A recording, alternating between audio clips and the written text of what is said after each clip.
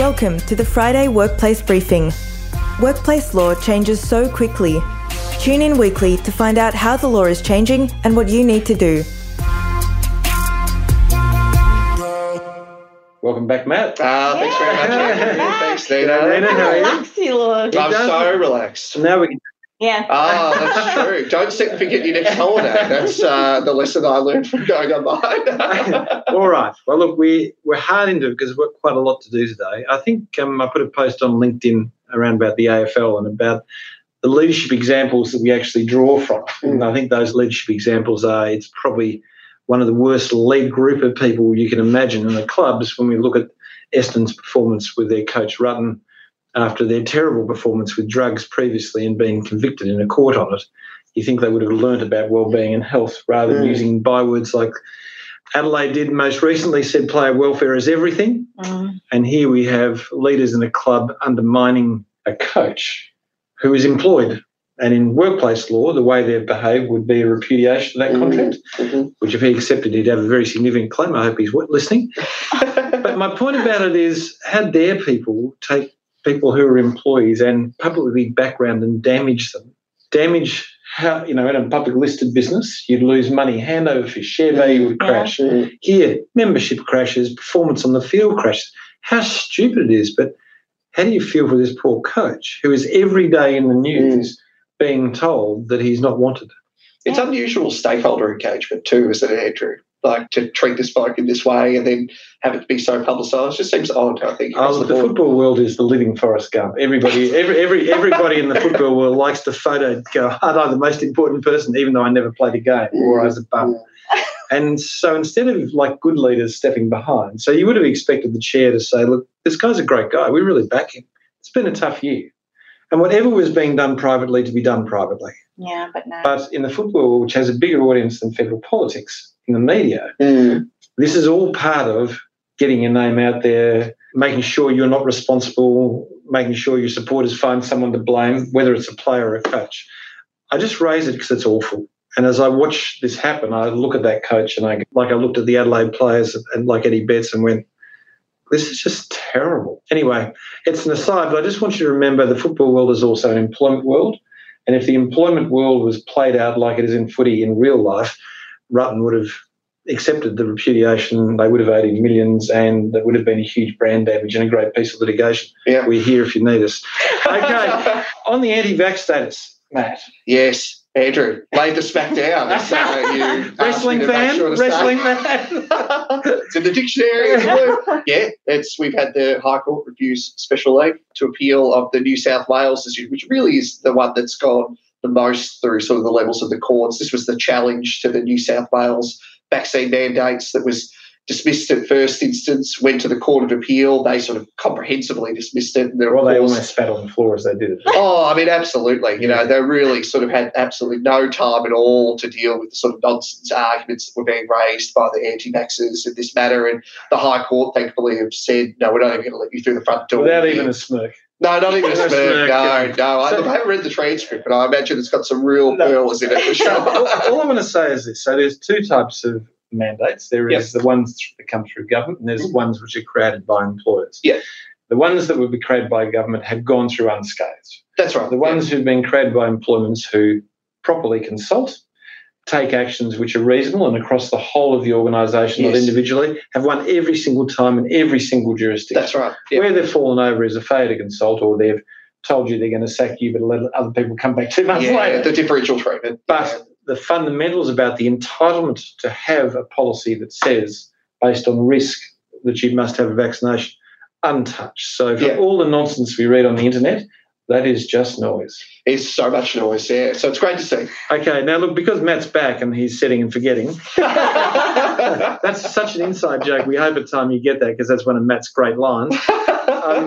Probably in the last 2 weeks, we've seen two really interesting cases coming from slightly different places on the High Court's interpretation of what is an employee and a contractor. And that's really important for us because we're living in an emergent gig economy for which there isn't a third category, but we think that will evolve. That's going to come soon. But at the moment, what we're seeing is, and we've seen it with startup and entrepreneur, which is a large part of our business, and we've also seen it with the Deliveroo case, which many unions herald as their great footprint or wedge into the online service people. So, Matt, tell us about it. Yeah, absolutely. So, look, two really fascinating decisions here that I think show how courts and commissions are grappling with how to apply the reasoning of the High Court, personnel contracting and the JAMSEC decisions. And the really key and fundamental part of those decisions, as we know, is, look, where the parties have comprehensively put their rights and obligations into a written contract, that's the document you go to understand whether that person is an employee or an independent contractor. So can I just stop you there? Yeah, so it may sound silly, but Nina's got a small business. She may, we don't know. Yeah. And she wants to employ Matt as a casual. So rather than doing the half-page offer of engagement as a contractor, she turned up and dumped a 50-page contractor agreement, which had everything that was contracted. That's right. At first level, you're definitely a contractor, aren't you? That's right. And effectively, that's what the Deliveroo case shows. So at the first instance, of course, the Commissioner said, this was before personnel contracting and JAMSEC were handed down, said, look, looking at this, it's got all the multifactorial elements to say this person's an employee. But after those decisions are handed down, the full bench has a look at this again and says, well, look, this Deliveroo contract, I mean, it's a 50-page sort of wad of text, right? But it comprehensively covers everything. It is so detailed. It cannot be said that there's any part of the rights or obligations that falls outside of it. And that's the difference with Waven, isn't it? That's right. So Waven has basically the bare minimum sort of written terms possible. The Commissioner says, well, look, I'm going to find that these bare written terms, which sort of had some agreement about this amount of money to be paid, you'll be subject to my sort of direction, but you're a contractor. That effectively, it was only maybe half a page. There wasn't even a signed version of it, but the Commissioner said, look, this is a contract. This is where we start. But where we start is not necessarily where we end, where the document doesn't have all of the detail in it. And so in Waven, it was very interesting because the Commissioner did what I think is allowed by the High Court, which is went to the conductor. You can tell we've had an argument about this, can't you? Which is that the Commissioner looked at the conduct of the parties after the contract was entered into to give content to the terms of the contract that were missing from the written document. And on that basis said, well, this is actually an employment relationship. And by the way, that's what the High Court says, and because Matt lives inside textbooks. That's what I think the Commission did is looked at it and said, this is so clearly bloody employment. Now I'll go and manipulate it. But the fact is that is the test. Go to it. That's contract is pure. Yep. Stay with the contract. Yep. Next step, if it's not pure, go to the conduct, look at how control particularly is exercised. Yes, that's exactly right. Yeah. And, of course, none of these cases dealt with step 3, which is you've got the contract, it's conclusive, but the subsequent behaviour shows it's a different relationship. So even though it says a contract, it's actually employment.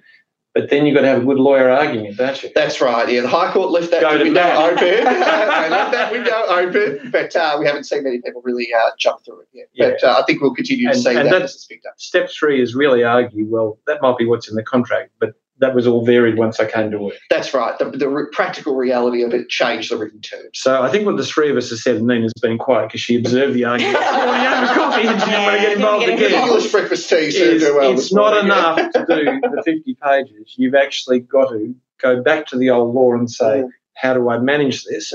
Because plaintiff lawyers will, and union lawyers will eventually wake up, the light bulb will go on because Matt's just told them how to do it. That's right, yeah. And they'll argue subsequent variations. Yeah, that's right. Okay, so fascinating stuff. All right, changes of PPE, the Sunshine case, Nina? Yeah, so interesting case, which I know you don't think very highly of. We had a lot of arguments this morning.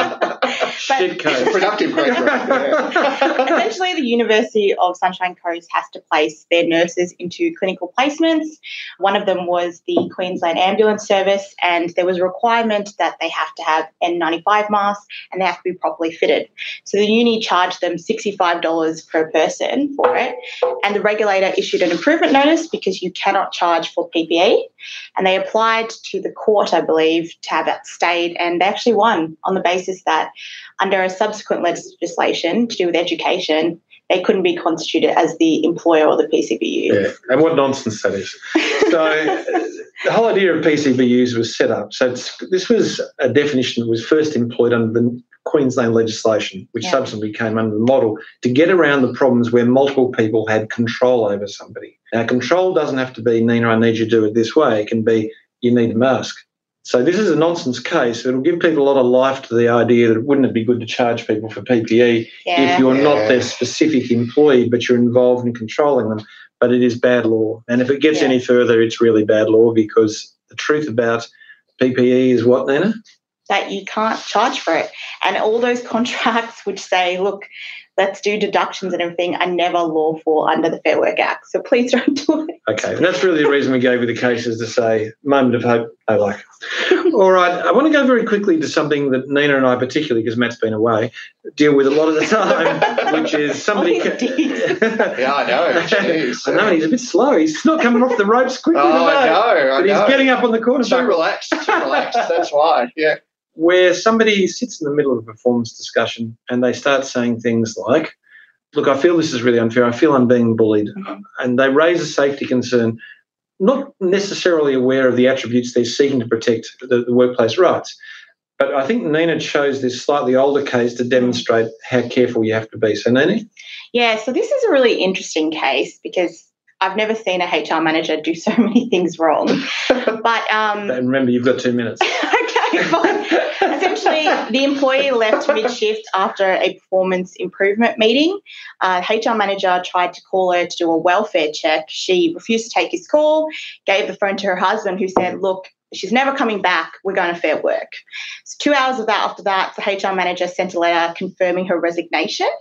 And even though the employee wrote back saying, I haven't resigned, they ignored it and pressed forward with it. So the union actually brought a case of general protection saying they had taken adverse action because she had proposed to exercise a workplace right to bring proceedings, which is the first time I've ever seen one of those cases, and Matt too, but Andrew said it's very common. Well, it's common in the lower form, which is bullying, I'm being mistreated. Yeah. So, but can I just say the employer got smashed? Yeah, both the employer and the HR manager were found guilty, and it was just crazy because I'm not sure they were found guilty. They had the smack. Nina just elevated that to criminal proceedings. Anyway, they got the smackdown as well. Yeah. So please, the lesson that we're trying to say is you'll commonly have people come, very rarely say I'm taking the Fair Work, but commonly saying, look, I'm feeling really stressed by this. I feel this isn't safe for me. I'm feeling bullied. Don't just plough ahead. Just step back and go, okay, red flag has gone up. What do I do? And then just... follow the correct process. Yeah, just follow the correct process. Yeah. Or just ring one of us and we'll say, okay, take a 20-minute break, come back and say, look, you need some support. Yeah. Here's some EAP assistance. Let's reconvene now. Yeah, There's a whole lot of things you can do to stop this. Yes. But what you don't do is plough ahead with your head down and then be resentful and knock them on the head because you were thinking of a first warning, but this is the sort of behaviour that drives you crazy. That's right. And if you don't believe that happens, it does, because that's often why we get caught. That's often why we get caught. Human nature. Yeah. Okay, now what we're going to do is something a little bit sideways, because we've talked over the last few weeks about psychological injury. We've got some new guidelines that have come out about gendered violence. It's misunderstood. Gendered violence is often elevated to its highest form, and it's seen as sexual assaults and physical violence towards women. But the idea of the gendered violence guidelines is to highlight that there's a lot more subtle behaviours that form part of gender violence. So, Nina, what's the guideline and what's the definition? So WorkSafe Victoria just released the guidelines a week ago, and the definition is any indirect or direct behaviour targeted at someone because of their sex, gender, sexual orientation, or because they don't adhere to socially prescribed gender norms, and the behaviour creates a risk to health and safety. Yep. So like you said, it's a whole spectrum of different things. Everyone focuses on sexual harassment, sexual assault, but it can be subtle things every day, comments here and there, innuendo, just all sorts of things that are happening to women literally every single day that people aren't picking up on. And WorkSafe and the regulators and stuff are saying, look, no more. And it's actually broader than just women. It's people's orientation. Right, yeah. So it's much broader. And when you look around Australia, there's probably 3 states and 1 territory, I think, who've gone along a similar line of either discussing it, doing reports on it. But I guess what I want to say is this is now what is reasonably practicable. Okay, so that's the thing I want you to think about. So this has gone from which once you'd only really prosecute the more severe forms in a discrimination jurisdiction to an understanding that these types of behaviours now have 3 jurisdictions they can go into. They can go into safety jurisdiction, they can fall under the bullying jurisdiction because it's repetitive behaviours, they can come into the discrimination. And we now know because of the changes in discrimination, I'm looking back when I talk about the changes in discrimination, because I didn't write that down, there's been a number of changes in discrimination jurisdictions which increase the obligations on an employer, Matt. Well, that's right. So what it is this talks about the positive. Was I right about that? You were right, Andrew. You were absolutely right. So, there you go. Now we're really back into the swing of things, aren't we? What we're really talking about here is the positive duty to eliminate discrimination. So we know we've got that in the Victorian Equal Opportunity Act.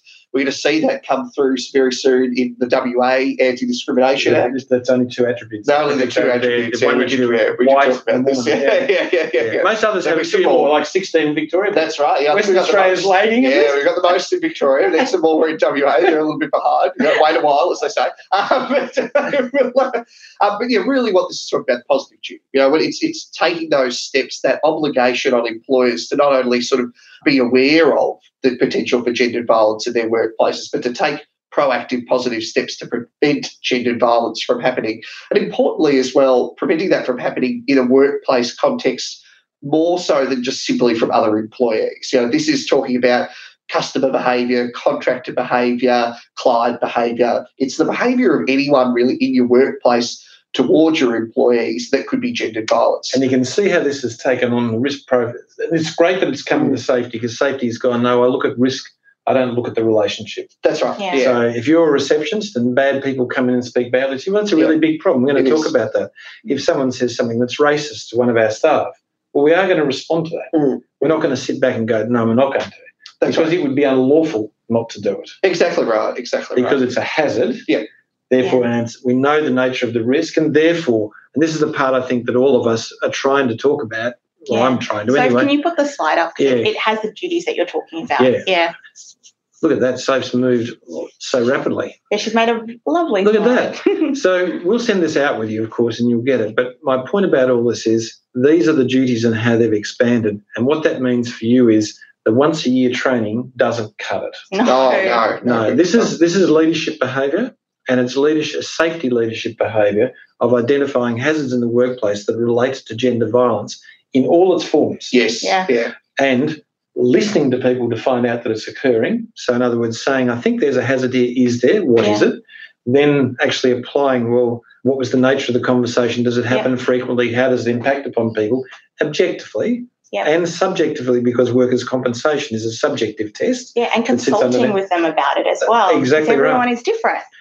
Exactly. And the perception of it can be different too. Yeah. So, when we talk about our monthly catch-ups that most people have in work, the very first thing should always be safety. And all we're saying is broaden the safety discussion. Mm-hmm. And if you do that and you do your annual training and you're a generous and good employer and people feel safe to talk to you, you'll find out about gendered violence. But gendered violence lives where there's no trust and people don't speak up.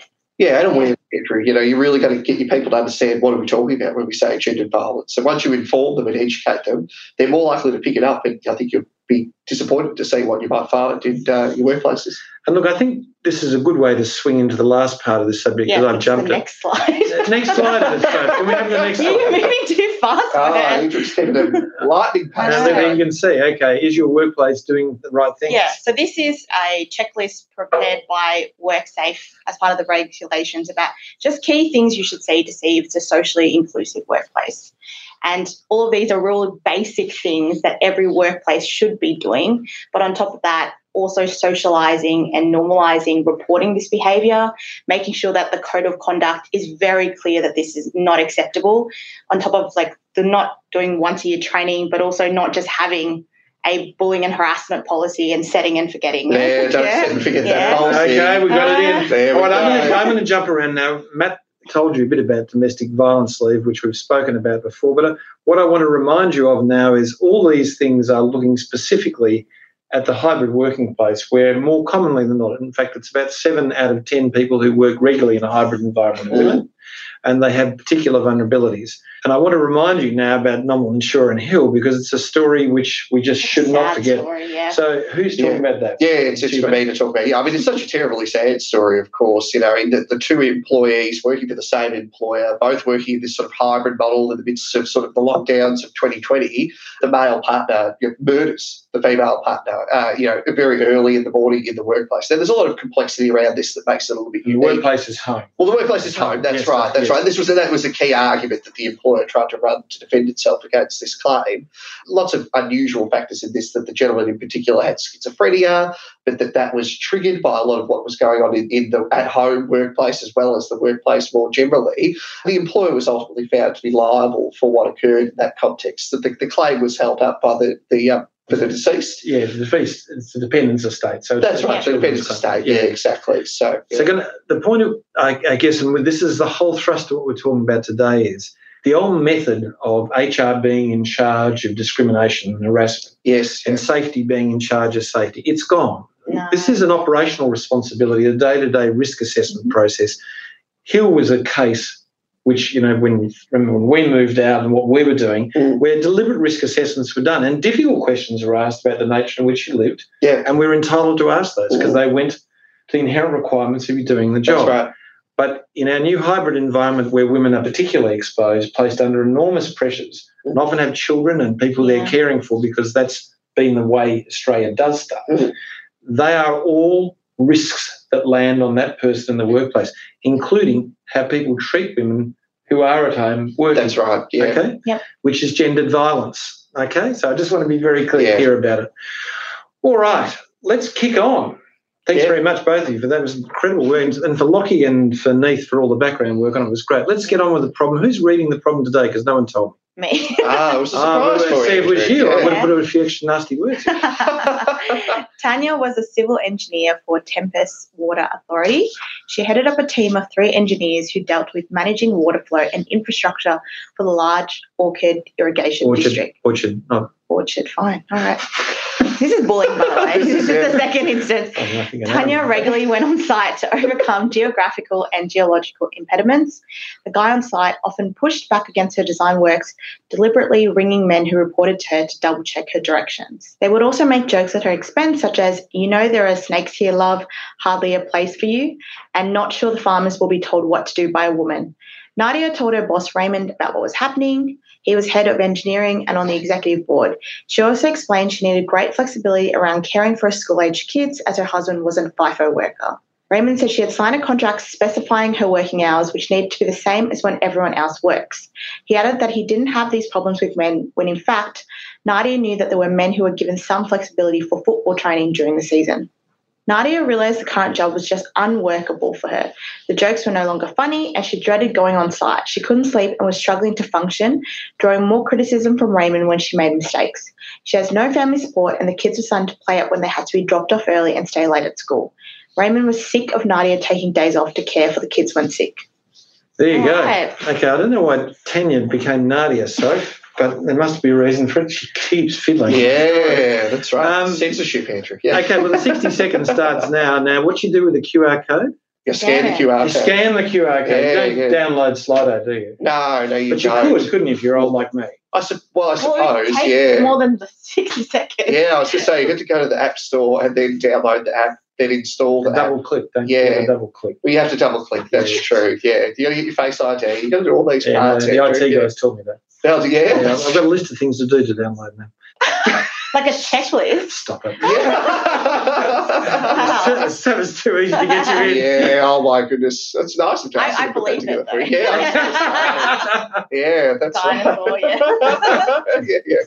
Pick up phone. Oh, yeah. Well, which one? Turn phone on. Yeah. It's the red phone when Matt's not here. With the nuclear codes.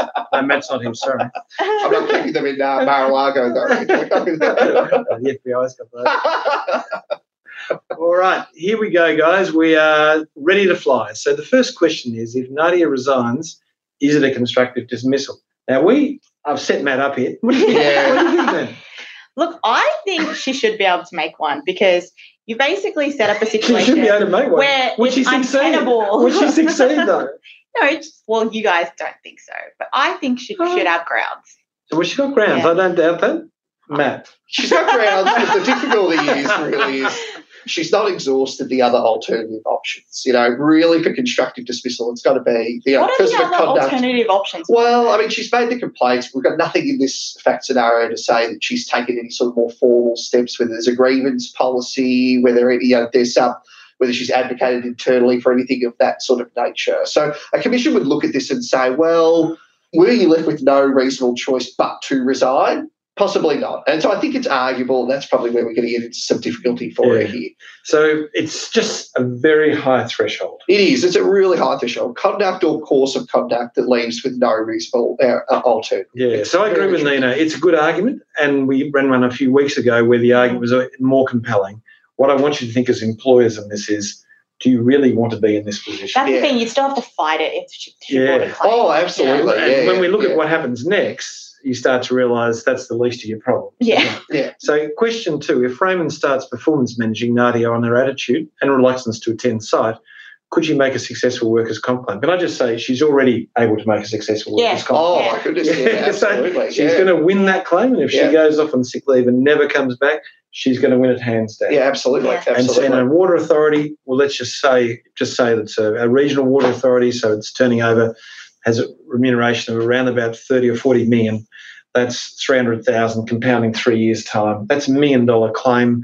If you're in New South Wales, for instance, with a 5-year liability period, it could be more. Yeah. And that's all for saying, look, could you start half an hour later? Yeah. Half an hour short of lunch, or maybe you want to come back and you can do this bit from home. You don't have to be here. Or just treating her the same as everyone else. Well, that's the key. Well, I missed that bit. Yeah, that's right. The football training. Training. Well, that's reasonable. Okay, next question is the behaviour by Raymond and the Water Authority in breach of safety law? Yeah, definitely. But isn't this is the gendered violence part, isn't it? Mm. Okay, there's some really obvious low-level jokes. What I want you to understand is jokes aren't funny. Jokes like that sort of stuff, they're just not funny. No, that's right. They're part of Australian culture that you can say stuff like that, and guys sometimes think, get over it. Yeah. But the fact is, if we look at women's risk profile compared to men, it's because of that behaviour. So Nina, when she leaves for the day to come to work and gets out to get in a bus, will actually check it's safe to come outside the house, sitting in a bus, make sure she's sitting in a safe place. Matt and I'll walk out to get in a bus. Well, I'll never do that. But if we did, we'd just walk outside, say hello to the next door neighbour and hop in the bus. We'd have no sense of risk around it because nobody makes those jokes at Matt and I. But it's more than that too. Like, as soon as she raised that it was a risk to her, they're breaching their duties by not doing anything further. Yeah, they're on notice of it, Yeah, so it's the 2 layers to it. Oh, no, and in Victoria at that stage, so are the officers on liability. Yeah. So, Raymond definitely. Yeah, well, once Raymond knows his brethren, because they'll all be men there. I thought that was a Christian brethren. Yeah, okay, yeah. Don't, Matt. Okay, so, yes, it's absolutely clear breach of primary duties. Because of Raymond, he's also got obligations to sit under Section 144, obligations of due diligence. In every other state and territory, all officers are on liability because they ought to know about it. Yep. It's quite serious. Oh, yeah, absolutely. And what happened to her, there'd be industrial manslaughter for sure. And remember now with the Victorian guidelines, they're reasonable practicability, but they can be drawn upon by any government regulator to say, well, look, I know there's other state, but the content of our duty is identical to their duty. Yeah. I can take this information. Yeah, as knowledge of what you should do. Yeah. That's right. Yeah. So for those of us watching this show outside of Victoria, what we're talking about is just as relevant. Oh, absolutely. Yeah. Except in Western Australia where they only have 2 attributes. No, sorry, that's not true. They have 4. The next question is the action of Raymond the Water Authority discriminatory? Oh, clearly. Absolutely. It's don't be dismissive. I wrote this. I mean, it's unfavourable treatment on the basis of the protected attribute. It's differential treatment on the basis of the protected attribute. It'd be direct discrimination under either state-based EOA or under the SDA, very clearly. Yeah, and if you didn't have a lot of money and you want to get it done quickly, it's a great adverse action claim. Oh, absolutely, yeah, of course. And that's what people are doing, particularly now as the damages are starting to go up in adverse action. You start to mirror what's in discrimination. Yeah, exactly. So there you go. And the important thing is, in discrimination and in adverse action, you can go after Raymond. Yes, that's right. You can. Okay? Yeah. Unfair dismissal, Yep. you can't, but in the other two you do, You and you absolutely always, the plaintiff's lawyers always do, to make settlement quick. Yep. Guys, that was a lot of stuff to get through. We'll see you next week. Yeah. Don't forget to like it. Yeah, like, React, react. yeah. React.